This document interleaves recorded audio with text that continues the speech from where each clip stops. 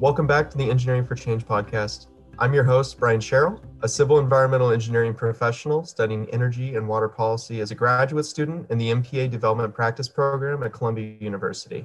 And here again, we have with us Marilyn. Hello, Marilyn. It's wonderful to see you again. Good to see you. Hi, Brian. How are you? Doing all right for a Tuesday. So here we are. For those who don't know me, my name is Marilyn Olguin Clover. I'm a biologist, biotechnologist, and I was a former E4C fellow in water, and I'm currently program coordinator at E4C. So if you're joining us for the first time, you may be asking yourself, what is E4C? E4C is a knowledge organization, digital platform, and global community of more than 1 million engineers, designers, development practitioners, and social scientists who are leveraging technology to solve quality of life challenges faced by underserved communities. Some of those challenges include access to clean water and sanitation, sustainable energy, improved agriculture, and more. We invite you to become a member. E4C, which is short for Engineering for Change, we didn't mention this before. E4C's membership is free and provides access to news on thought leaders, insights on hundreds of essential technologies in our solutions library. You can also find professional development resources and current opportunities such as jobs, funding, calls, fellowships, and more. We invite you to visit our website, www.engineeringforchange.org, to learn more and sign up. If this is your first time joining us on this podcast, welcome. This podcast is a way to stay informed on all the current events in the engineering for global development space. Everything from water to toilet paper to ICT and transportation are all fair game for us in this podcast.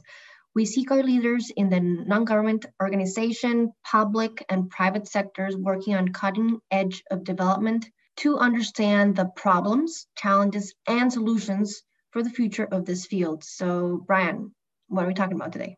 Well, Marilyn, today we got a really good one for us. So on today's episode, the third in our series, we're going to be taking a broad look at the current situation of sanitation in both rural and challenging environments and the critical challenges still yet to overcome in those environments. So from here now, I'm going to go ahead and introduce our two guests that we have for us today. The first, Dr. Jonathan Truslove, another fellow of the 2020 cohort. Represent. Jonathan holds a PhD in civil and environmental engineering from the University of Strathclyde and worked on a research collaboration this past summer sponsored by Engineering Without Borders Australia on sanitation in challenging environments in Cambodia, the link of which is currently published on E4C's website, and we're going to be posting it in the podcast description.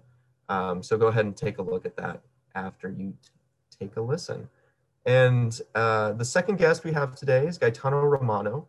He's the senior manager at Engineering Without Borders Australia, and he's worked for over 20 years side by side with communities in water resources management and water sanitation and hygiene, mostly in Cambodia and Myanmar, but also in Chad, Uganda, and Bangladesh. By all accounts, he is an expert practitioner. So welcome to the both of you. I'm so glad to have you guys on here. Great, thanks, Brian. Great to be here. I'm a research associate at the University of Strathclyde in Glasgow, Scotland. So I'm involved with a lot of water engineering teaching and supporting some research under a program called the Glasgow Avenues program, mainly looking at environmental and social benefits of blue-green infrastructure in the local streets. And last year I defended and graduated from my PhD in civil environmental engineering.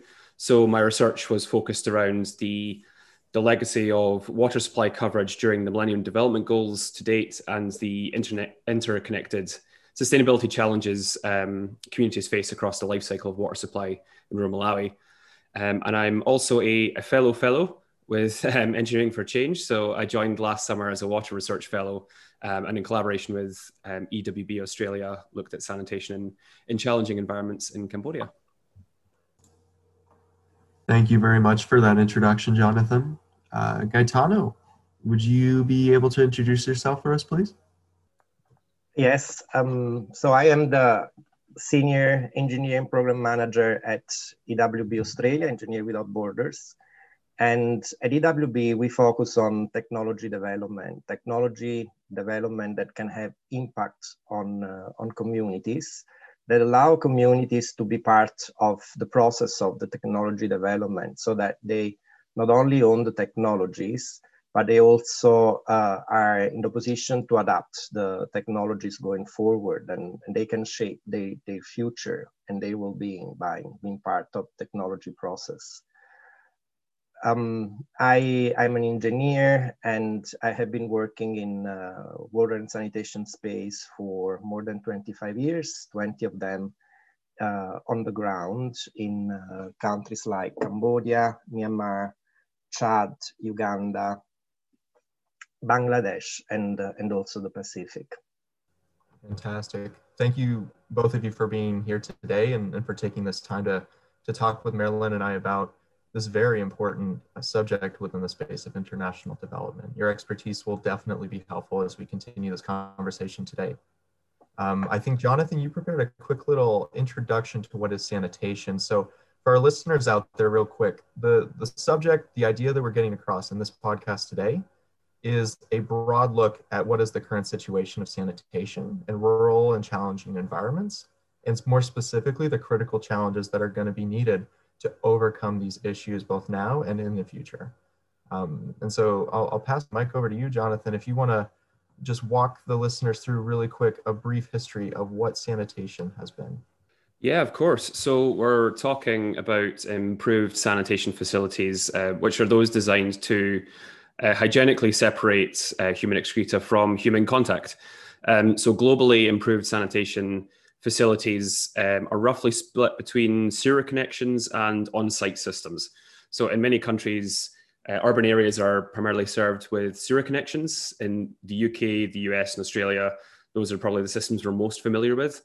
But in urban and as well as rural areas across Asia, Oceania, and Sub-Saharan Africa, on-site sanitation is the principal form of improved sanitation. So those are the types of technologies we'll be talking about mainly today. So different types of technologies includes, you can have wet sanitation technologies such as flush and pour flush toilets into the sewers and the connected sewers, or on-site septic tanks and pit latrines. There's also dry sanitation technologies, which are technologies that remove the water from the system. So on-site ventilated pit latrines or composting toilets designed to mainly create a dry product and tackle some of the more off-putting characteristics, such as smell, that contribute to sanitation being a taboo subject. But sanitation is more than just about toilets. It's important in the fight against disease and for safe, healthy livelihoods. So poor sanitation is linked to transmission of diseases such as cholera, diarrhea, dysentery, and reduces human well-being, social and economical impact. Investing in sanitation access is of huge benefit. Like, it's estimated that investing $1 returns about $4 to $5 due to the reduced healthcare costs and greater productivity due to better access to sanitation facilities. So it's a very important service to be investing into. And in the last couple of podcast episodes, you talked about water, and water and sanitation go very much hand in hand. Within the WASH concept, we look at water, sanitation, and hygiene. And international monitoring of drinking water and sanitation has been ongoing since the 1930s. And a lot of attention and progress is brought to access to drinking water. And COVID in particular has brought a lot of attention to the importance of good hygiene. However, access and progress to sanitation has been slow. So globally, more people own a mobile phone than they do a toilet. There has been notable progress in sanitation access. The Millennium Development Goal target 7C aimed to half by 2015 the proportion of the population without sustainable access to drinking water and basic sanitation. And between 1990 and 2015, over 2.2 billion people gained access to improved toilets or latrines, and open defecation decreased globally. But under that target, while the water access target was met, sanitation was one of the most off-track Millennium Development Goals globally. So the world missed its MDG target for sanitation by almost 700 million people, and 2.4 billion people still lacked an improved facility by the end of those goals.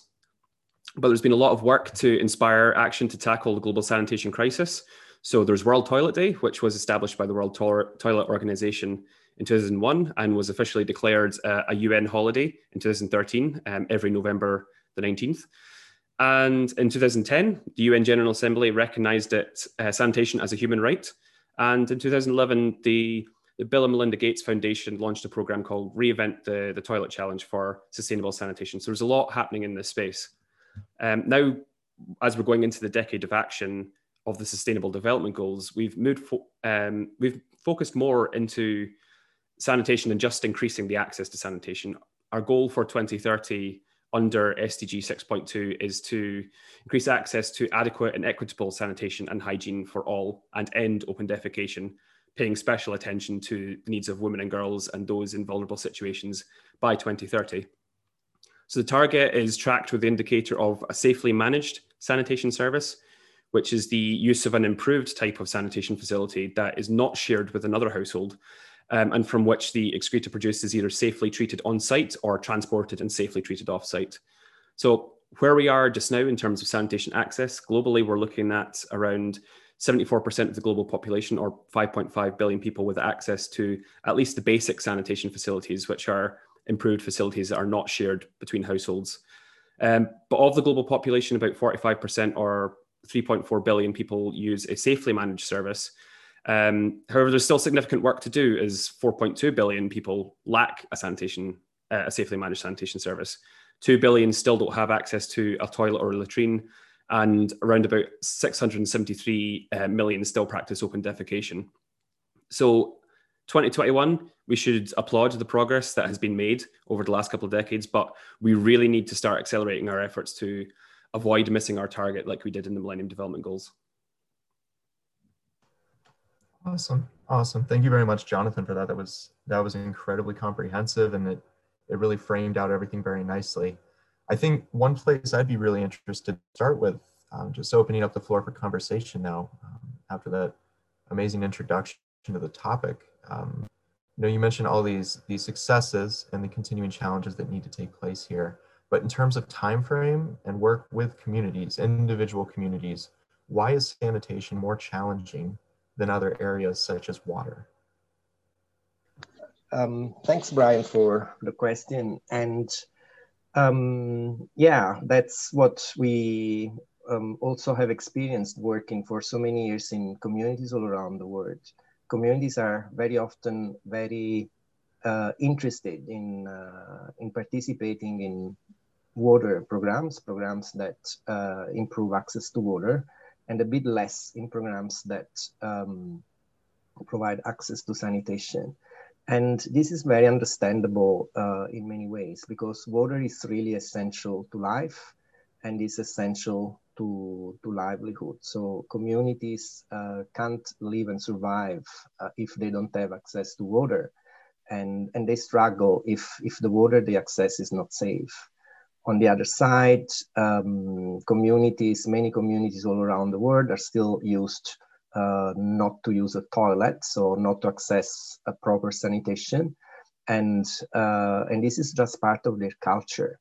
So when they approach organizations or organizations approach them, there is very often a request to support access to water rather than sanitation. Very good. So just to follow up with you really quickly, you mentioned certain communities. Do you have a particular example where there has been a cultural discrepancy, a misunderstanding with sanitation in your own line of work? Yeah, I can think of many examples. What comes in my mind straight away is the work I've done in Chad a few years ago in internally displaced people camp. So we are talking of an area that was really arid and water scarce. And in the camp, there were communities coming from many different areas of Chad. So we had to provide water systems and sanitation systems as well at the same time. But the interest of the communities, the representatives, was mainly on water. And then I remember that when we were organizing meetings to discuss sanitation, the construction of toilets, and the maintenance of toilets, very often the communities were not attending the meetings. They were saying, "Oh, we are busy, we have other things to do." So it took a bit of time to bring them on the same understanding that we had of sanitation at the time, like an essential service to ensure that the health of people could remain healthy in a situation where there were many communities living in a very limited space. Gotcha. Thank you. That's a great example. Jonathan, do you have a similar experience working with communities like that the sanitation is all shrugged off? Yeah, so while we were working on some of the sanitation in challenging environments work last summer, there was notable themes that were coming up in how communities either appreciate or didn't appreciate sanitation technologies, and it all comes. A lot of it centered around the behaviour change. If open defecation was quite prevalent and it was very widely practiced among some of the communities in Cambodia, so there's a real struggle to get that behavior change across, that there's a benefit to make a tangible benefit and make sanitation an actual aspirational product, and to actually get across the point that these sanitation services actually provide a benefit to health and livelihoods, which is not as tangible as providing safe and clean water, because if you provide a new hand pump, a new supply, the benefit is very immediate. You have clean access to water. While sanitation, if it's open defecation, it's free. It's a practice that's been done for a long time. So having that behavior change to an improved sanitation technology is quite challenging, because there's that behavior change and stigma associated with it. So we need to make these sanitation technologies more aspirational and actually support the the privacy and dignity of those who use it.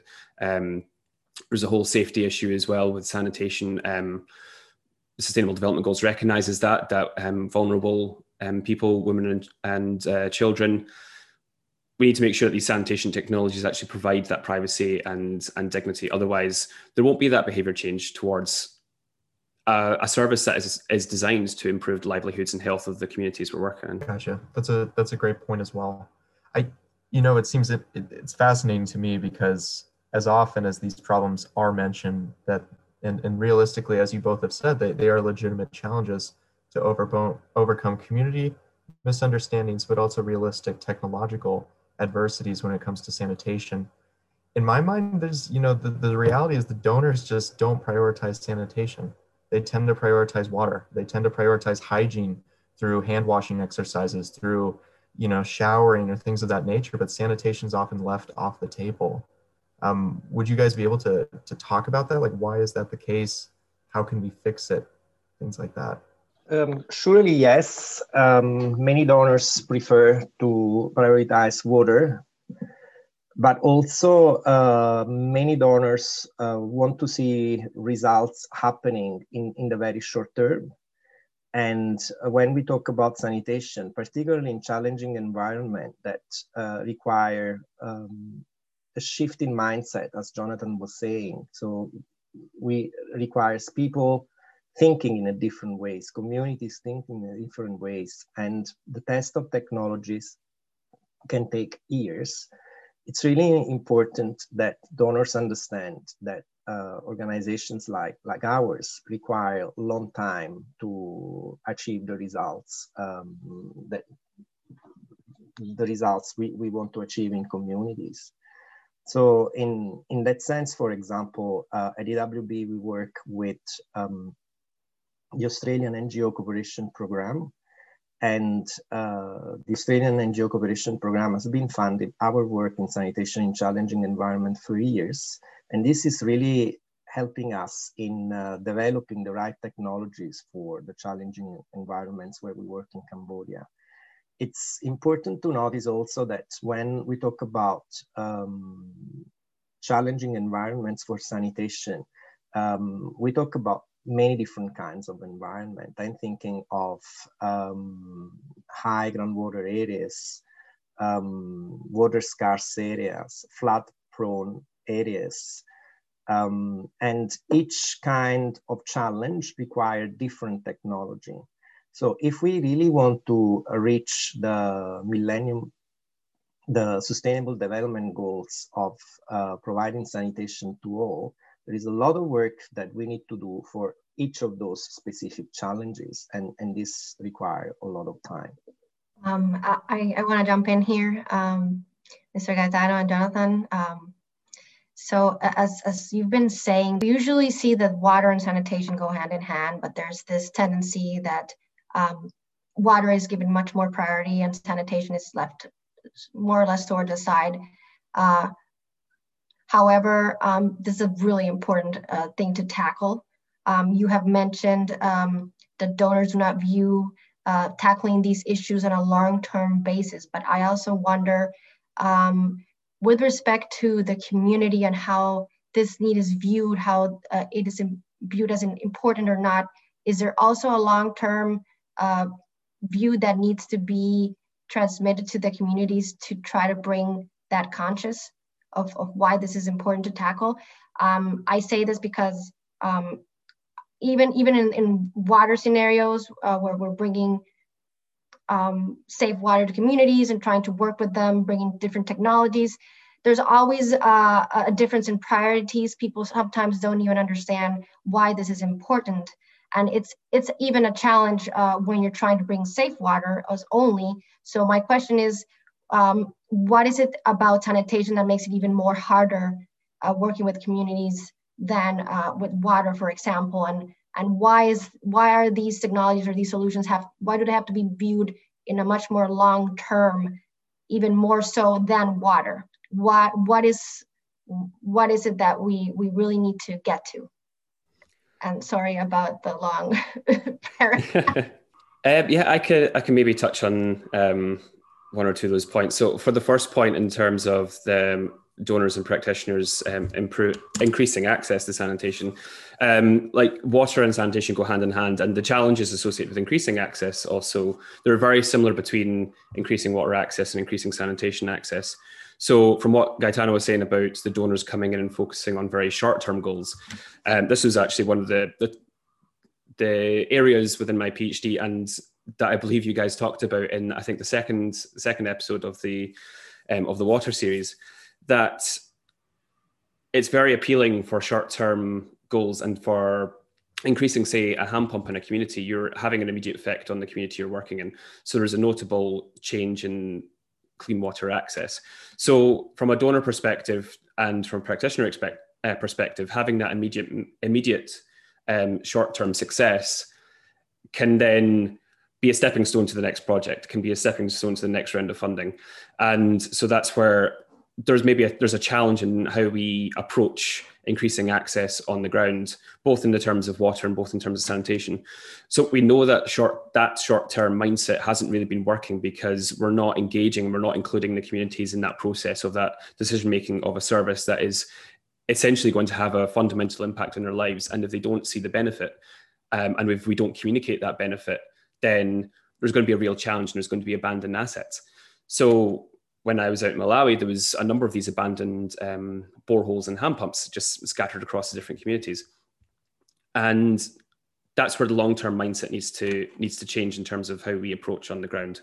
That it is an investment into a service approach rather than just increasing access and just increasing infrastructure, because we're not just investing into infrastructure, we're investing into people's lives.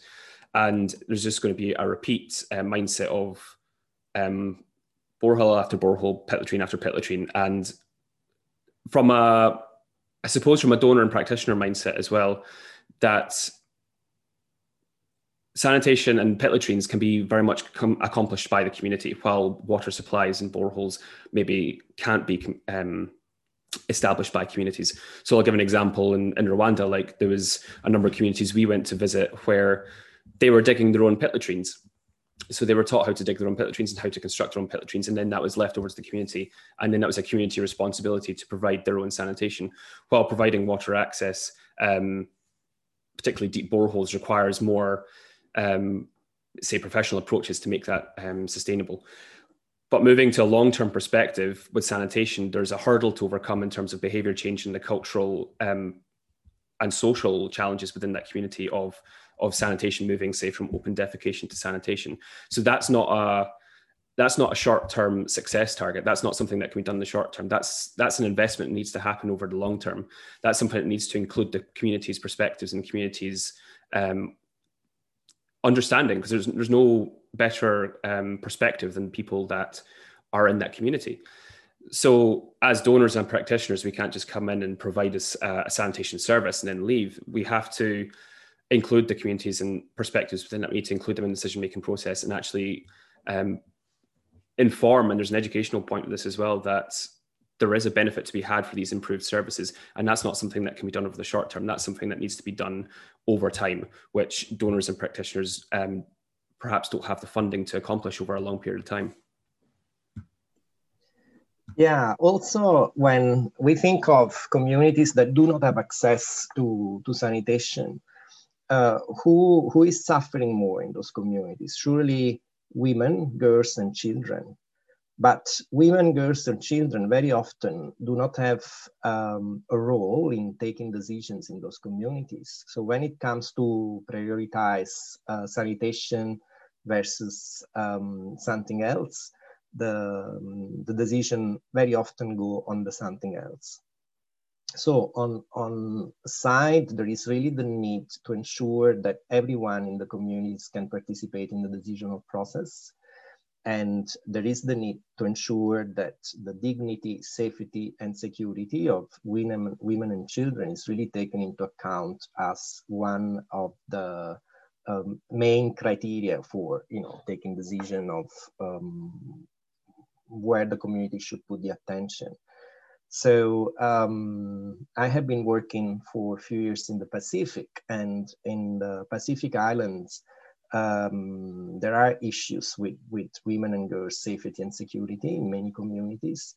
And the fact that they can't access a toilet close to the house where they live is a risk for them.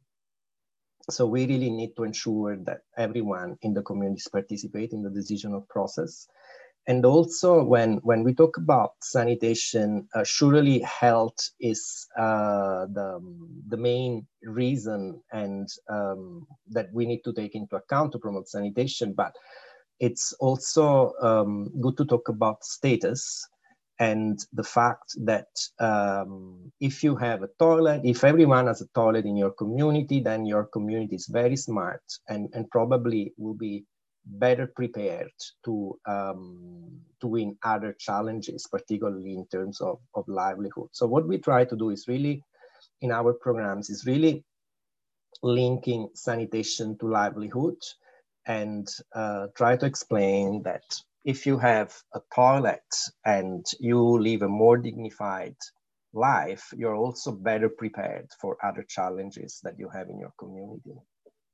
I just want to follow up with that last point you made, Gaetano, because Jonathan, you made a great point, education.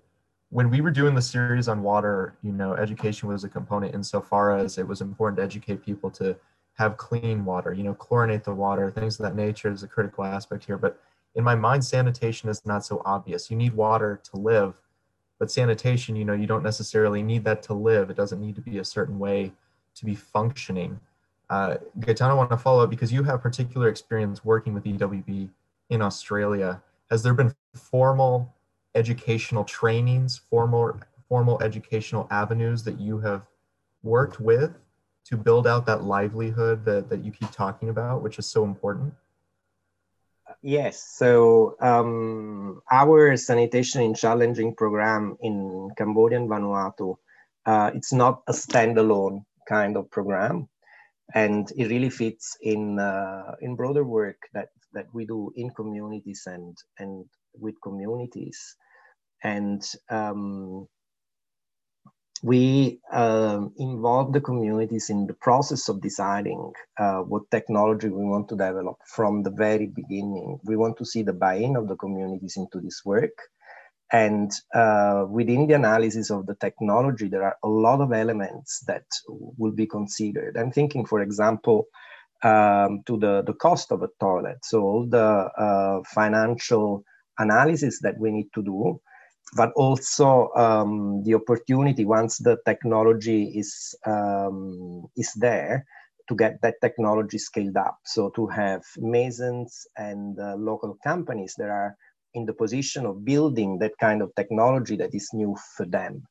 So there is a lot of training that we do, and surely hedging promotion, but also technical training to ensure that on a side there is the demand for more toilets, more sanitation, but on the other side there is also an affordable offer of that.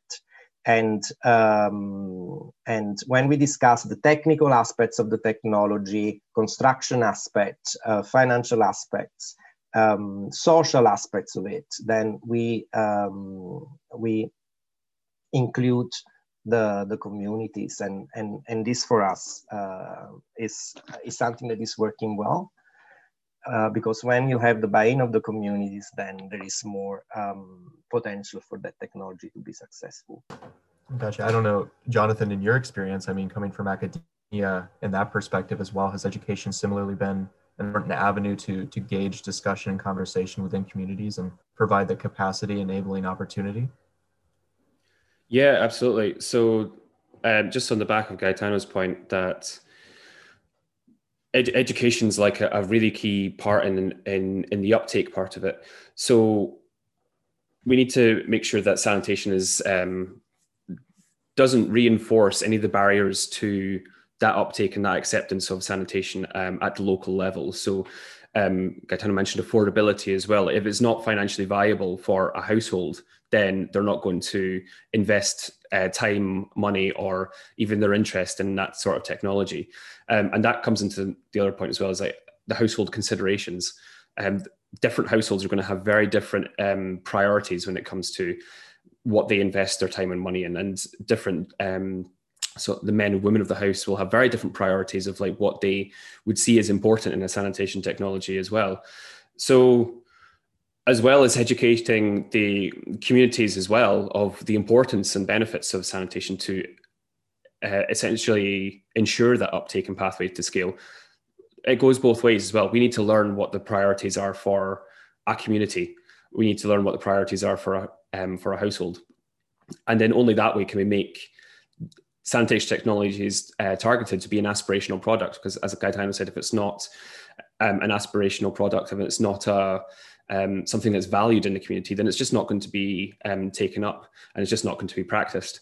So on those 2 points, like we need to understand what's happening in the communities.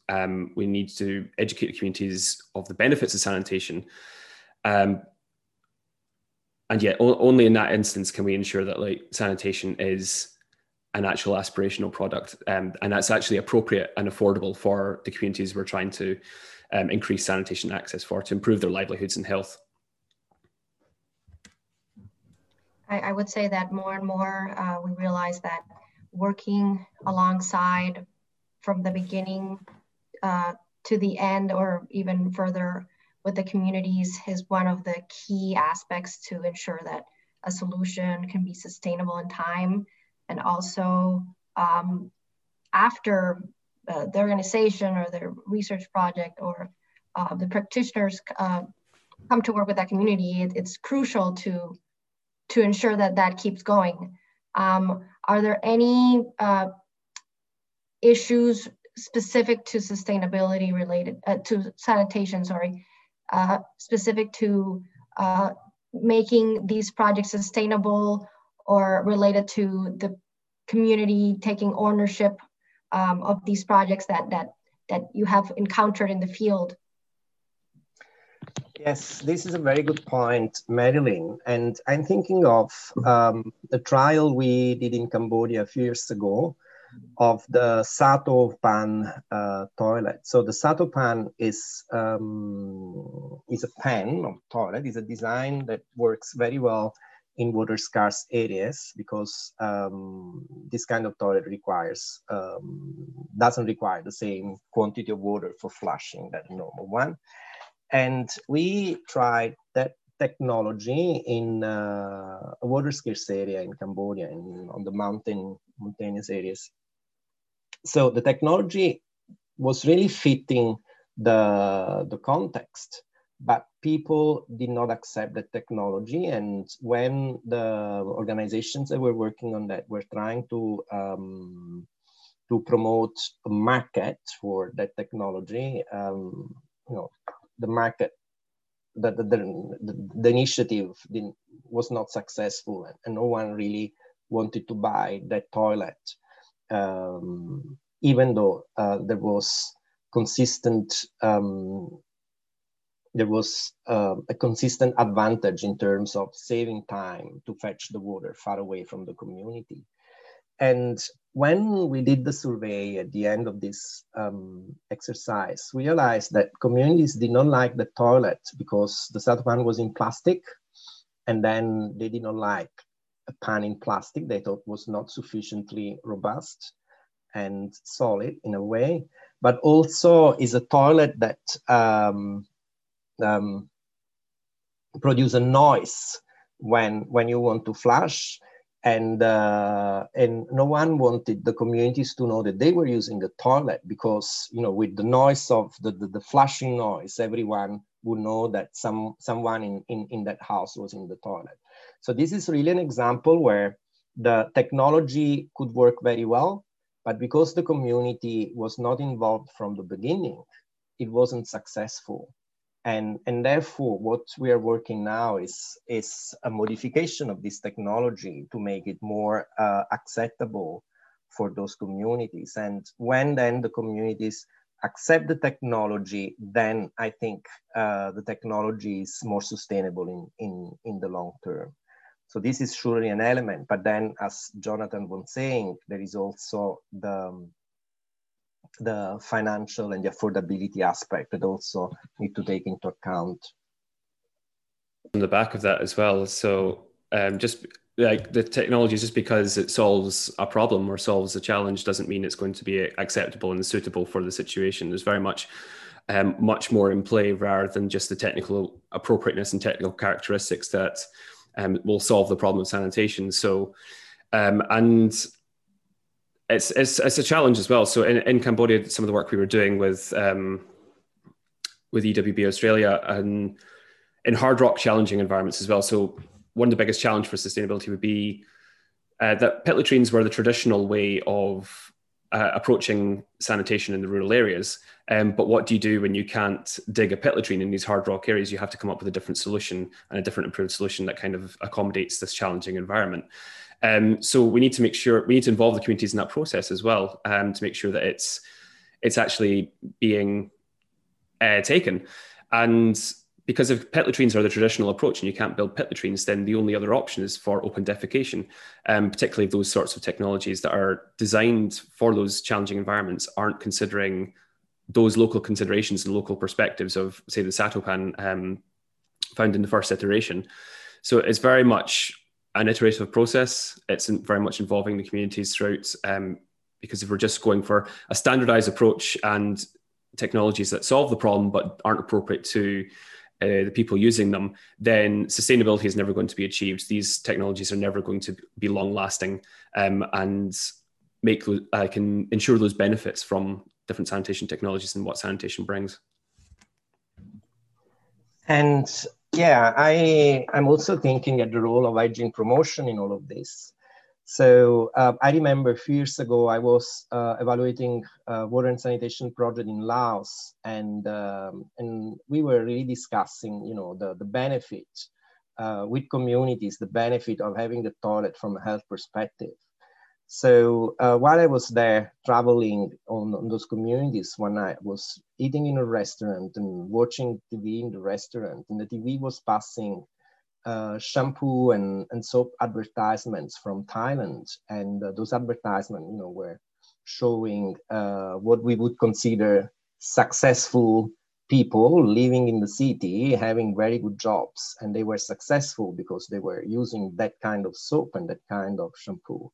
And then I realized that that kind of mechanism sometimes works much better in changing the mindset of the people rather than going around and talking about health. So it's good to have a kind of mixed approach. So considering many different aspects of, what people think and who they think they are and who they want to be in the future. But yes, it's important, not to focus in the gene promotion specifically and solely on the health side. So I dare to say that we have talked about the importance of course, involving the communities from the very start and throughout all of the project when implementing technologies to solve sanitation problems and bring this to communities. We've also talked about having a long-term perspective, not only when working with the communities, establishing a relationship with them, and also knowing those cultural and contextual issues that need to be taken into account for the project to be successful, but also from a donors and practitioners' perspective, that this needs to be viewed on a much longer time frame. And we've also talked about the importance of finding ways, for example, through education or through commercials, of getting to the people, trying to transmit the importance of this and changing mindsets. I wonder what other things, what else is needed to improve this space, and what other things are needed? What would be the call to action to move forward, especially in challenging environments, which seem to be the moment we're at right now that needs the most help? That's a very good question, Marilyn.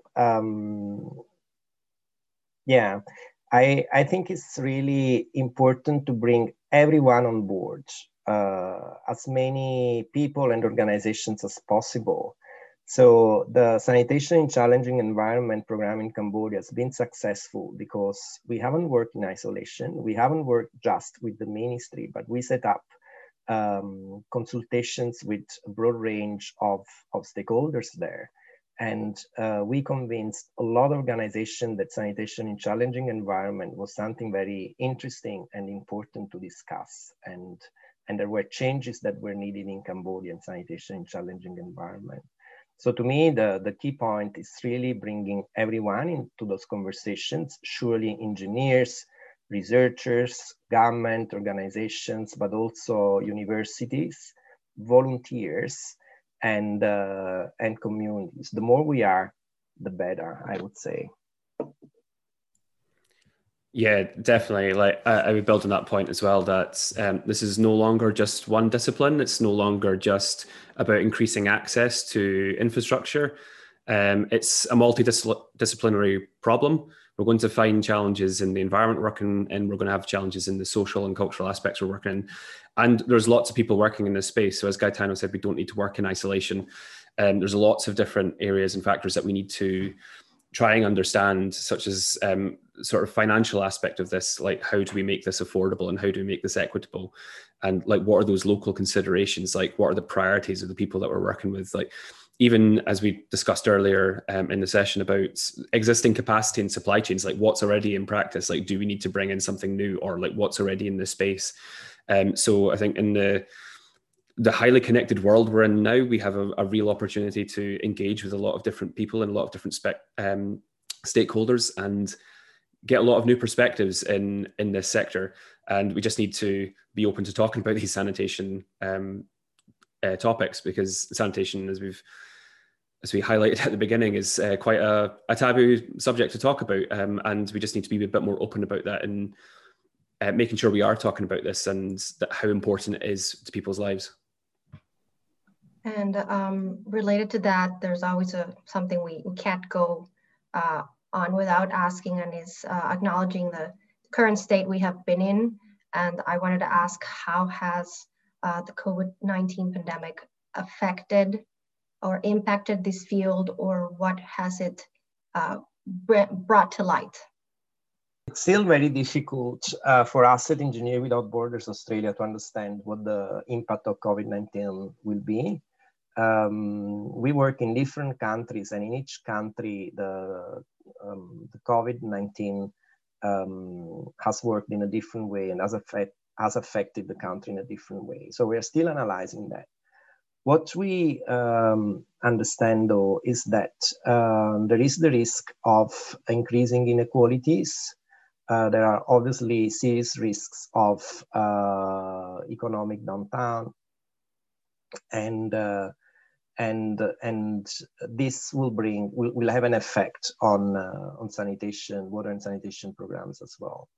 So we then really need to think of how increasing inequalities will impact on water and sanitation, and work with communities to understand what those inequalities are, and how we can contribute in many different ways to supporting those who remain behind. Yeah, definitely. I think the losing the progress that we've made so far, I think, is going to be a big challenge. With the momentum we've gained from the Millennium Development Goals and Sustainable Development Goals of increasing that sanitation behavior change as well as access. But I think there's a lot of attention drawn to and the importance of hygiene due to COVID, and hygiene and sanitation go hand in hand in how we're monitoring our progress towards 2030. So hygiene has clear and close links with sanitation. So it's already recognized within safely managed sanitation that for it to be successful, hand washing facilities need to be incorporated with new sanitation facilities. So there's a real emphasis on hygiene just now. And I think there's maybe an opportunity post-COVID of how that could be integrated into how we're increasing sanitation access and how we can show the importance of sanitation and hygiene together, because hand washing stations and facilities are, for them to be safely managed, need to be incorporated alongside and promoted alongside new sanitation facilities and existing sanitation facilities. So I think, as well as a challenge of maybe losing that momentum, there's a potential and opportunity post-COVID to really create that behavior change in space for why this is important, and real practical examples as to why this is important post-COVID. Yeah, so very much in the case where hygiene and sanitation are very much interlinked as part of one of the Sustainable Development Goal monitoring, but also the importance of, say, hand washing and hand washing facilities and sanitation facilities. There's even a lot we can learn from how Africa has tackled their COVID response as well. So compared to the rest of the world, Africa had very much a higher resilience to COVID than, say, the rest of the world, and that's partially due to the infrastructure and expertise that was already in place when it comes to pandemics and hygiene practices and sanitation as well. They've already been in place for, say, like the Ebola, HIV, and those approaches and infrastructure and services can be repurposed to tackle COVID. So there's a lot that's already in place and a level of preparedness for when COVID became such a global issue that, say, other nations around the world have been just a bit slower in the response. So in terms of preparedness, we've really highlighted the importance of hygiene and why it's so crucial to tackling pandemics and potential future pandemics. Thank you very much, Jonathan and Gaetano, for your time. I wanted to ask if you had any final messages to any of our listeners that you would like to mention before we wrap up this very interesting talk today. Yeah, my final message is that we have really done a lot of progress in the last few years, as Jonathan was mentioning at the beginning of this conversation. And we still need to continue thinking positive. We can reach the Millennium Goals. We can provide sanitation to all. It's not an unachievable goal. And we need to convince everyone to help us in this journey. Donors, governments, communities, organizations. We can do it, and we want to do it. So we need to continue on this journey together. Yeah, I would say very much in the same vein that we don't need to be isolated in our efforts to try and meet our sustainable development goals. Like there's a lot of lessons to be learned from people operating in the different sectors, different spaces that we can take into the sanitation sector, the the wash sector, water, sanitation, and hygiene is very much interconnected.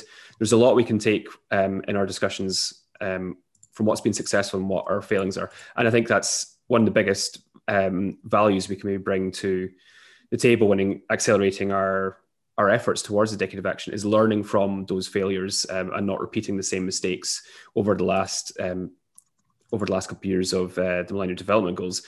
We need to learn where we went wrong in the Millennium Development Goals and why it's important to really understand the local context and ensure quality services are being implemented alongside those different factors that contribute to sustainability. So yeah, we have a lot to learn from our previous work and our previous failings, and there's a real opportunity to engage with multiple people in this sector and really just be more interconnected and understand that this is not just one discipline problem. It's not an infrastructure access problem. It's a multitude. It's a multidisciplinary problem. So I think that's one of the major lessons we can learn with our final push to get to 2030. Awesome. Thank you, Jonathan. Thank you, Gaetano, so much for taking the time to speak with us about this. I definitely learned a lot. I think Marilyn did too. I appreciate you guys. Gaetano, it's very early where you are. Jonathan, very late. So appreciate you guys taking the time to do this.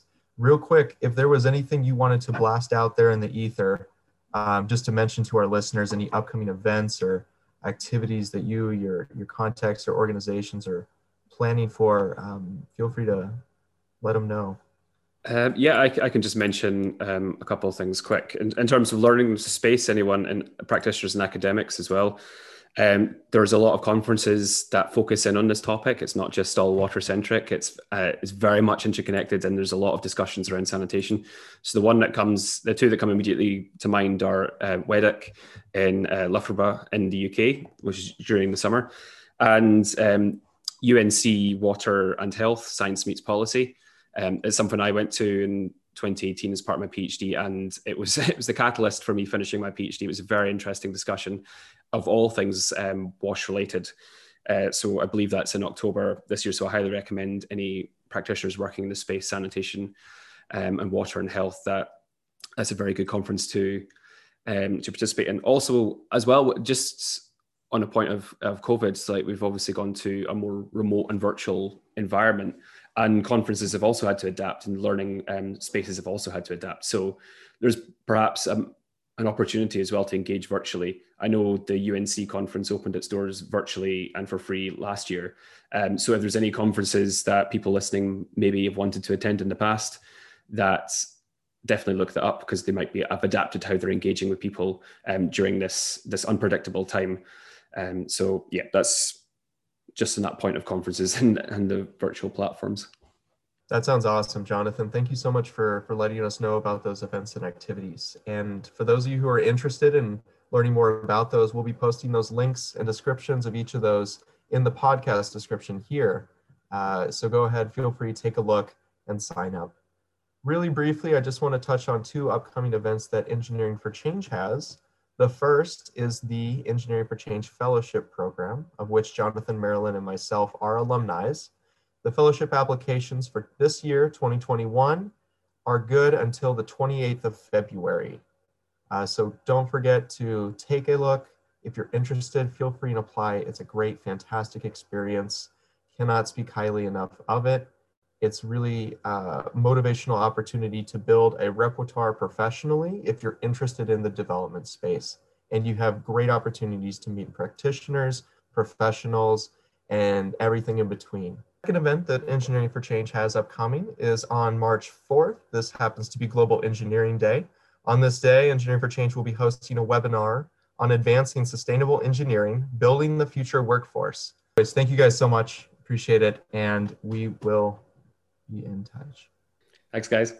Thank you. Thank you. Bye. Have a good evening. Bye.